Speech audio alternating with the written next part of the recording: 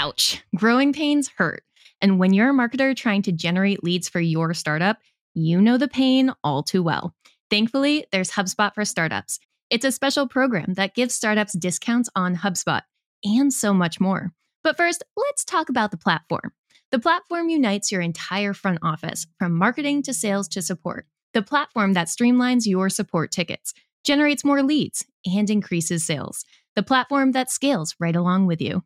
HubSpot for Startups has it all. To see if you're eligible to save on HubSpot, visit HubSpot.com/startups.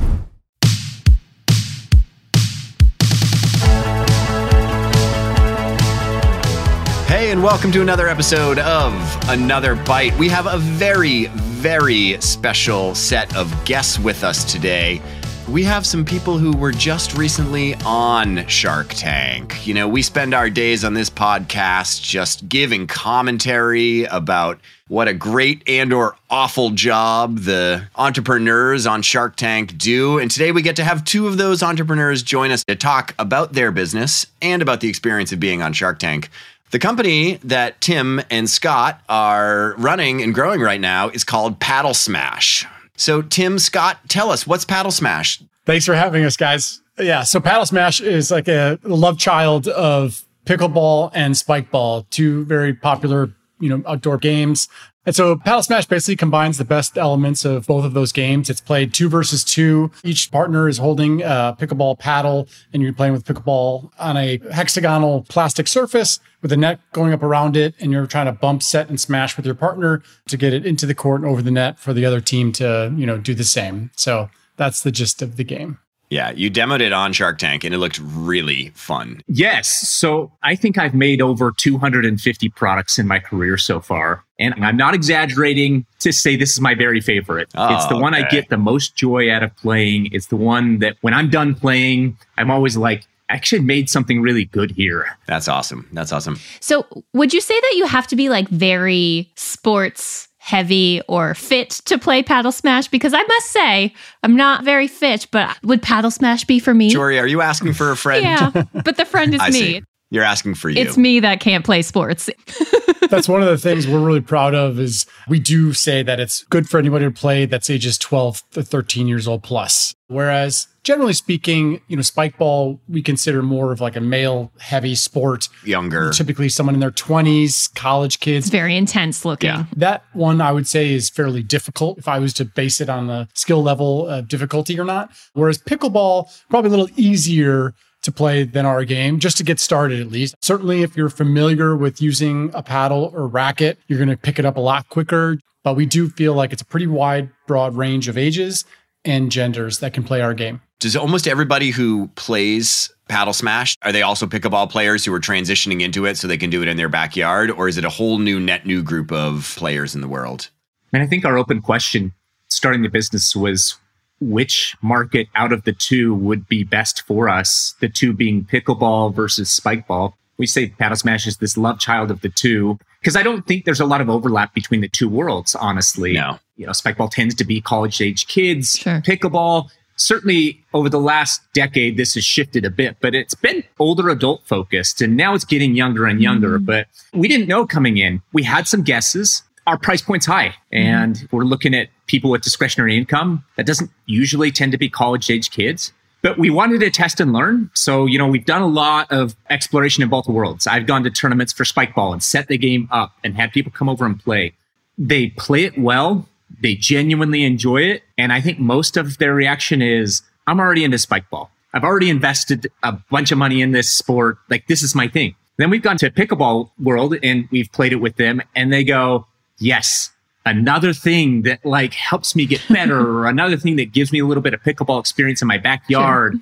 I can't afford a court in my backyard. Yeah. So now I can put this in my backyard and play it with family. I can take this to the beach. And I think through testing and learning, we've really landed on that being our primary audience. Okay. That pickleball fan looking for a way to bring kind of pickleball to go, pickleball anywhere, pickleball in their backyard. Yeah, that's amazing. Could you just tell us how do you two know each other? How'd you meet? Yeah, how'd you meet? What's the story? I'm from Chicago originally, lived there my whole life. Scott was living there at the time. He had opened a series of retail shops called Marbles the Brain Store that carried toys and games related to brain health. And I was in software at the time, was a software entrepreneur building a sales software where I'm like, as a nights and weekends kind of passion project, I decided to create a tabletop board game akin to like a Cards Against Humanity. It was adult focused called Utter Nonsense. I've got Utter Nonsense. Get out. I bought it at Marbles the Brain Store in Chicago. That's John, awesome. I cannot believe that. I'm blown away right now. Early adopter. Yeah. Anyway, so that's how we met. And through the years, we just kind of continued to stay in touch, really liked working with each other. I went off and sold my board game company to a private equity-backed toy and game company called Play Monster. Scott went and sold Marbles the Brain Store to Spin Master, a publicly traded toy and game company based out of Canada. So that's how we got to know each other. And this is kind of our big first project we're working on. That's amazing. So I just have to say, Scott, I love Marbles the Brain Store. Marbles was awesome. Yeah. Yeah, we grew it fast, had 40 stores across the US, and an amazing experience. Good for you. So you two are like, you're serial entrepreneurs. The interesting thing I think about PaddleSmash, if I'm right, this is a licensed game. You're not the original inventors of the game. Is that true? Somebody else invented it and you licensed it. Is that right? That's correct. Yeah. With my role with Marbles, inventors were always coming to me with their ideas. And, when people hear what I do for a living, everyone always knows someone that's invented a game. And I happened to chat with a guy I played pickleball with, and he's like, oh, my brother-in-law's invented a game. And I'm like, I'm always willing. Most of the time the ideas are awful, but I'm always willing because you just don't know where you're going to find kind of that diamond in the rough. And I got introduced to a guy named Joe Bingham. And, Tim and I had been looking for an idea in the pickleball space. And I met Joe, and Joe's like, I made this game that's pickleball meets spikeball. And I'm like, Joe, there's something in the ether. We've been trying to come up with something like this. I played it. I was like, this is great. And Tim flew out to my house in Utah. We played it together. We took it to the local pickleball courts and watched people react to it and played it with them and just got such good feedback from that experience that we're like, oh, there's something real here. But yeah, Joe's the original inventor. He's a structural engineer, been playing it with friends and family for a couple of years, liked it, but didn't know what to do. He had never had that experience. So it's just like fortuitous meeting. This is what I've done for a living. And it's become a great partnership where Joe has licensed the idea to us. He's not involved in the day-to-day operations of the business, but Joe gets a nice little royalty check once a quarter. It's amazing for him, amazing for you. Amazing for all of us. Yeah. So there's the licensing path and there's the inventing something new path. What are your pros and cons of each path? And do you have any advice for someone who may want to take that more licensing route with a product? It's a big decision. Sure. And the simplest way to probably decide is experience in the space. You've got a better chance of succeeding by taking this to market yourself. And I'd say the second biggest factor is cost to get it to market. An example would be Tim's card game. Very low cost to get it to market. Tim can print domestically. He can have a production run of 500 games and he can get in front of customers. I don't know. What was the cash outlay for that, Tim? $5,000? I mean, not nothing, but it's not a big cost to kind of test and learn. It's not a huge capital hurdle. Find out if there's any market out there at all. Yeah, but you've got some inventors that come with ideas where it's a tooled piece. It's going to cost $50,000 to $100,000 to even get this thing made, to get it in front of a customer. And unless they're a seasoned veteran with a lot of money to spare, I would generally recommend you license those ideas off and let somebody else bear the risk of getting that to market and testing. But if it's an idea that you can test cheaply, generally, I would recommend that you try that yourself and get some market validation. That's not to say you won't ultimately license that off. That's totally a possibility. But companies love ideas that have already been tested. So generally, if you can show some traction yourself, it helps you jump the line a bit.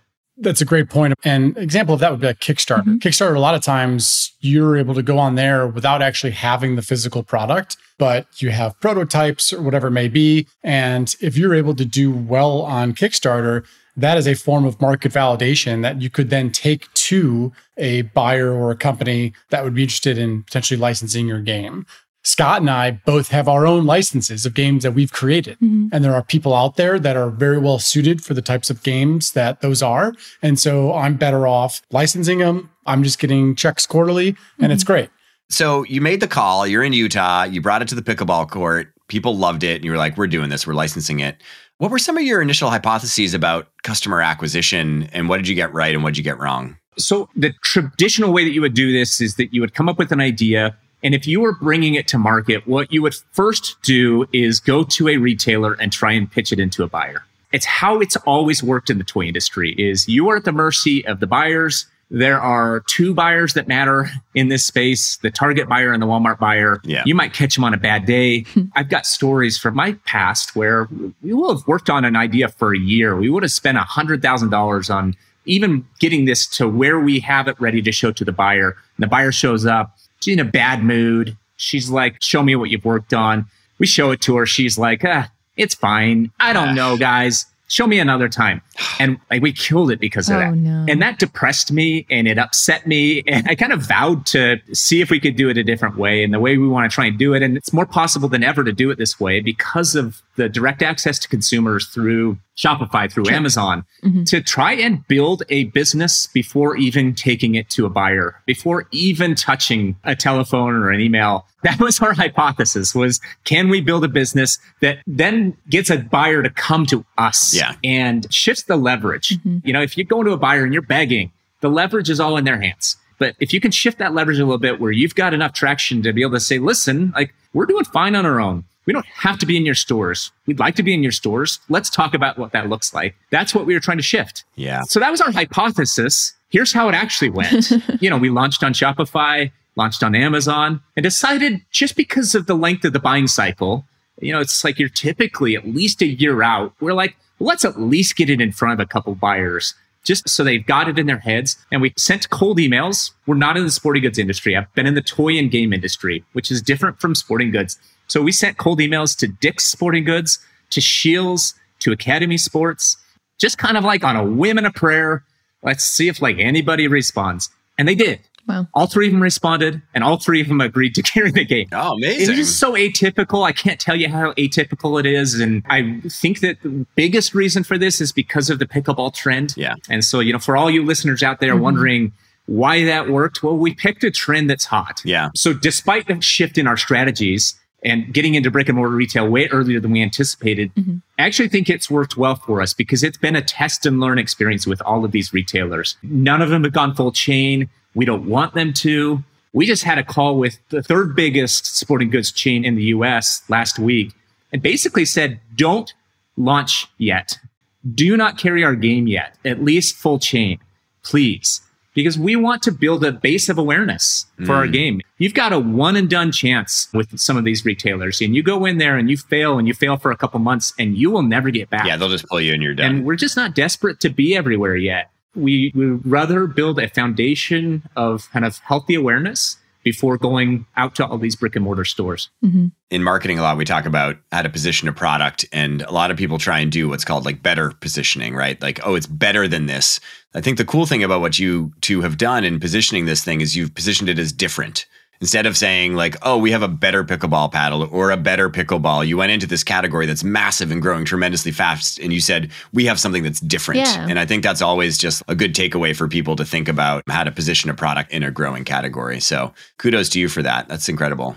Thanks. Could you give us a teeny bit of advice for listeners who get a shot at presenting to a buyer about how to make that a really successful presentation? Yeah. What's that strategy look like? Yeah. Yeah, I mean, I've been on the receiving end of this many times. And I think the ones that do best, I think have a quiet confidence, but not a desperation. You know, I think if I were to kind of go back to this pitch we just had this last week, we kind of made him feel like maybe that we weren't desperate to be in his stores. And it made him want us more. So don't be too eager. Actually, Tim, maybe share your experience with Utter Nonsense and Target. Yeah. So after Scott had taken the game into his stores, it got on the radar of the Target buyer. And this was only like 2 months after we had launched. And so we were a little nervous about really working with any retailers, particularly one as big as Target. And so we just told them no, which I quickly found out no one has ever told the Target buyer no. Because at the time, I should add, you know, we were trying to follow the Cards Against Humanity model, and they had shunned retail. I mean, I know we were working with Scott, but that was like local, small, I don't know, just like felt more comfortable. Yeah. Versus you hear kind of these horror stories of working with mass retail. And so kept saying no, and they just kept making the offer better. Started throwing out terms I'd never heard of. I mean, I recall being on a call with the buyer and he'd be like, we'll give you end cap space. And I was like, Googling, what's an end cap? You know, I just didn't know any retail terms. And so anyway, it was like, I think I counted, it was like 9 times we told him no. Wow. And finally we said yes. and it worked out great. The game was incredibly successful at Target, and it was a great partnership. Yeah. People want what they can't have. Yeah, that's right. There's the psychological. Totally. People want what they can't have. Yeah.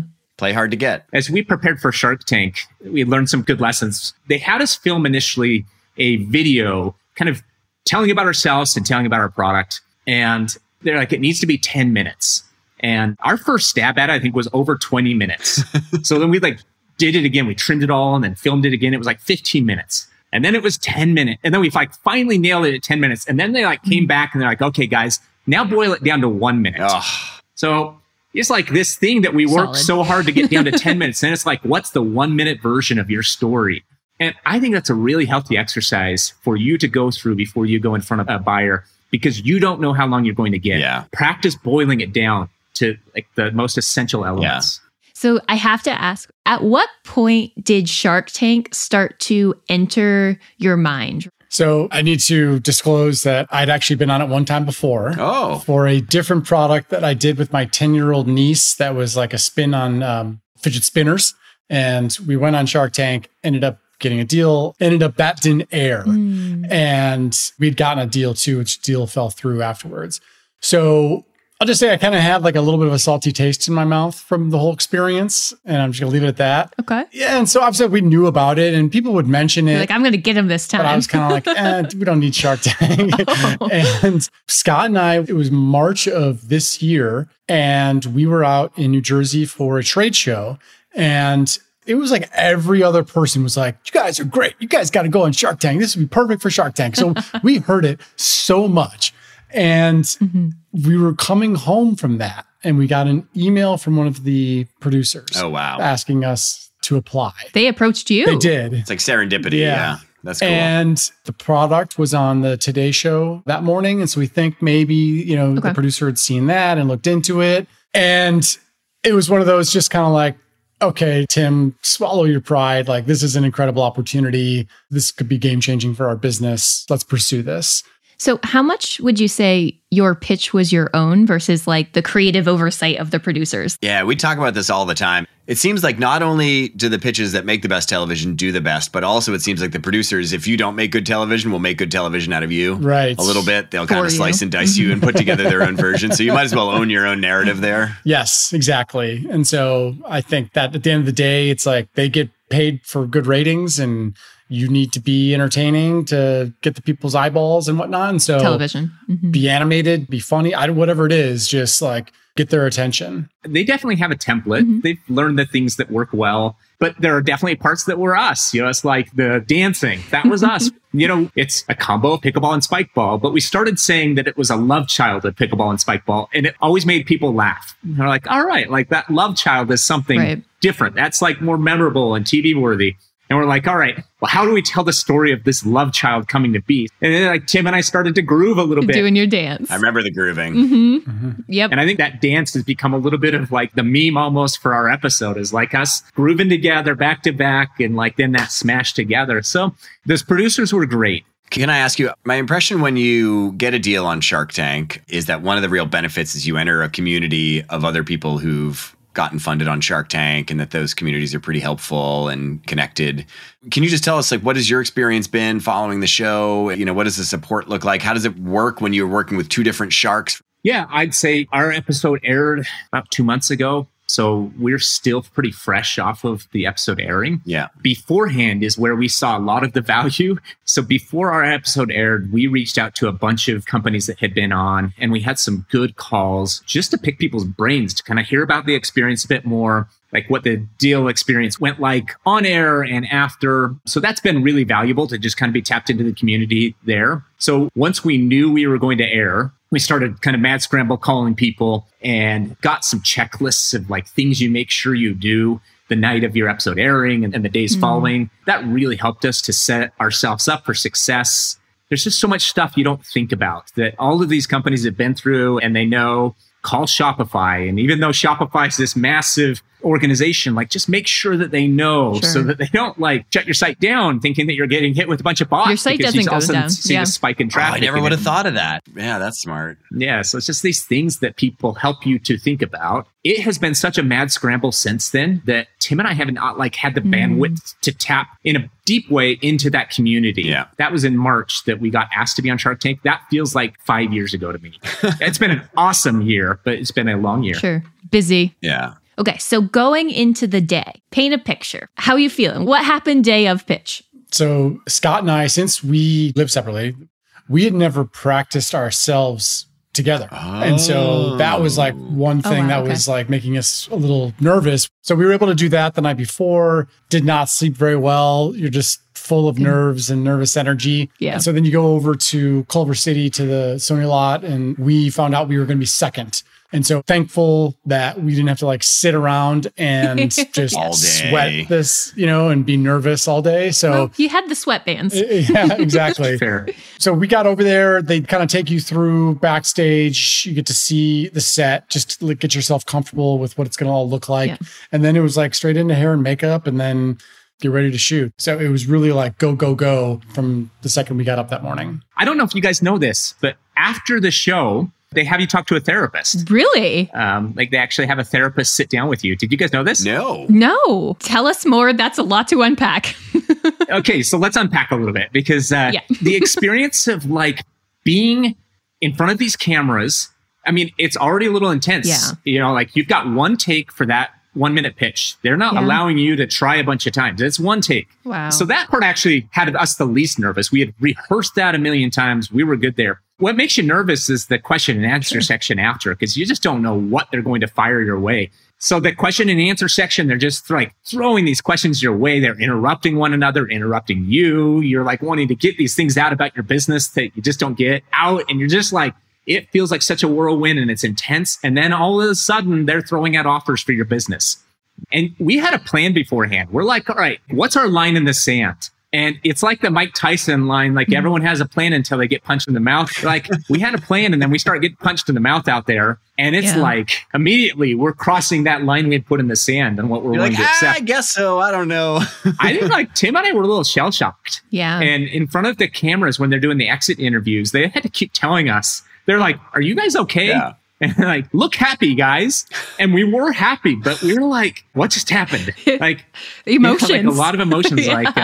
And so then they have you go and talk to a therapist. Mm-hmm. It's required that every company, in our case, like we had a very good experience and they on the whole loved our business. They did not rip on our business, but a lot of those companies go out there and they just get hammered. And it's their baby. Yeah. And the sharks are calling their baby ugly. Mm-hmm. And so they have these therapists that kind of talk you down and help you work through that. Any parting advice to would-be Shark Tankers out there, people who might consider trying to get their product on Shark Tank before we wrap up today? It was an outstanding opportunity and experience. Yeah. We genuinely enjoyed working with the entire staff, the production teams, the sharks. So it was just like overall a really positive experience. The other thing is too that kind of felt as we were going through it is that it feels like a little bit of a war of attrition.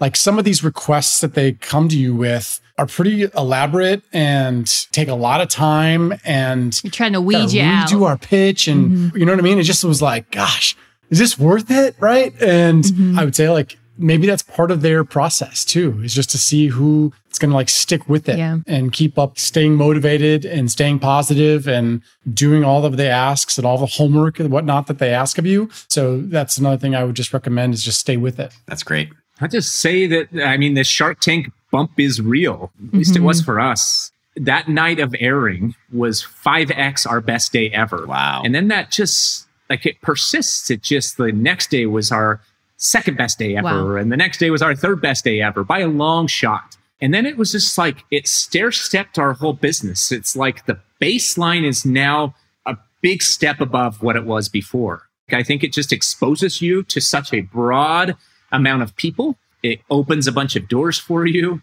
You start getting inbound from a bunch of retailers interested in carrying your product, a lot of international interest. So for us, it's just been outstanding, taking our business to that next stage.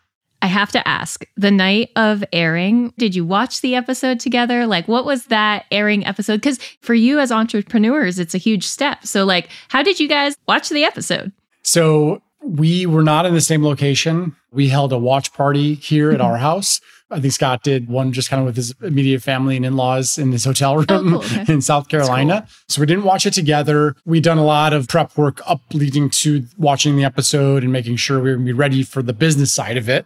But obviously it's like a very emotional experience too. And so right after the episode, we called each other and kind of gave the digital version of hugged it out. Lots of like, I love you, bro. Sure. You know, like, this was amazing. Like, great job. Was amazing. Cool experience. Wouldn't want to do this with anyone else, that kind of a thing. Well, we love you, bros, here on Another Bite. Thank you. Thank you very much for coming on the show. It was really nice to meet you both. Congrats on all your success. Cheering for PaddleSmash. Thanks and have a good day. Pleasure chatting with you both. Appreciate that, guys. Thank you for having us. Thanks, guys. Can't wait to see what comes next. Bye-bye.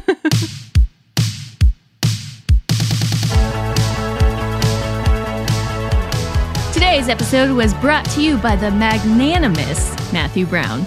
Editing comes from Robert Hartwig and support from Melanie Romero. Subscribe on Apple Podcasts, Spotify Podcasts, or wherever you subscribe to the greatest podcasts ever. That does it for me. See you in the tank next week for another bite.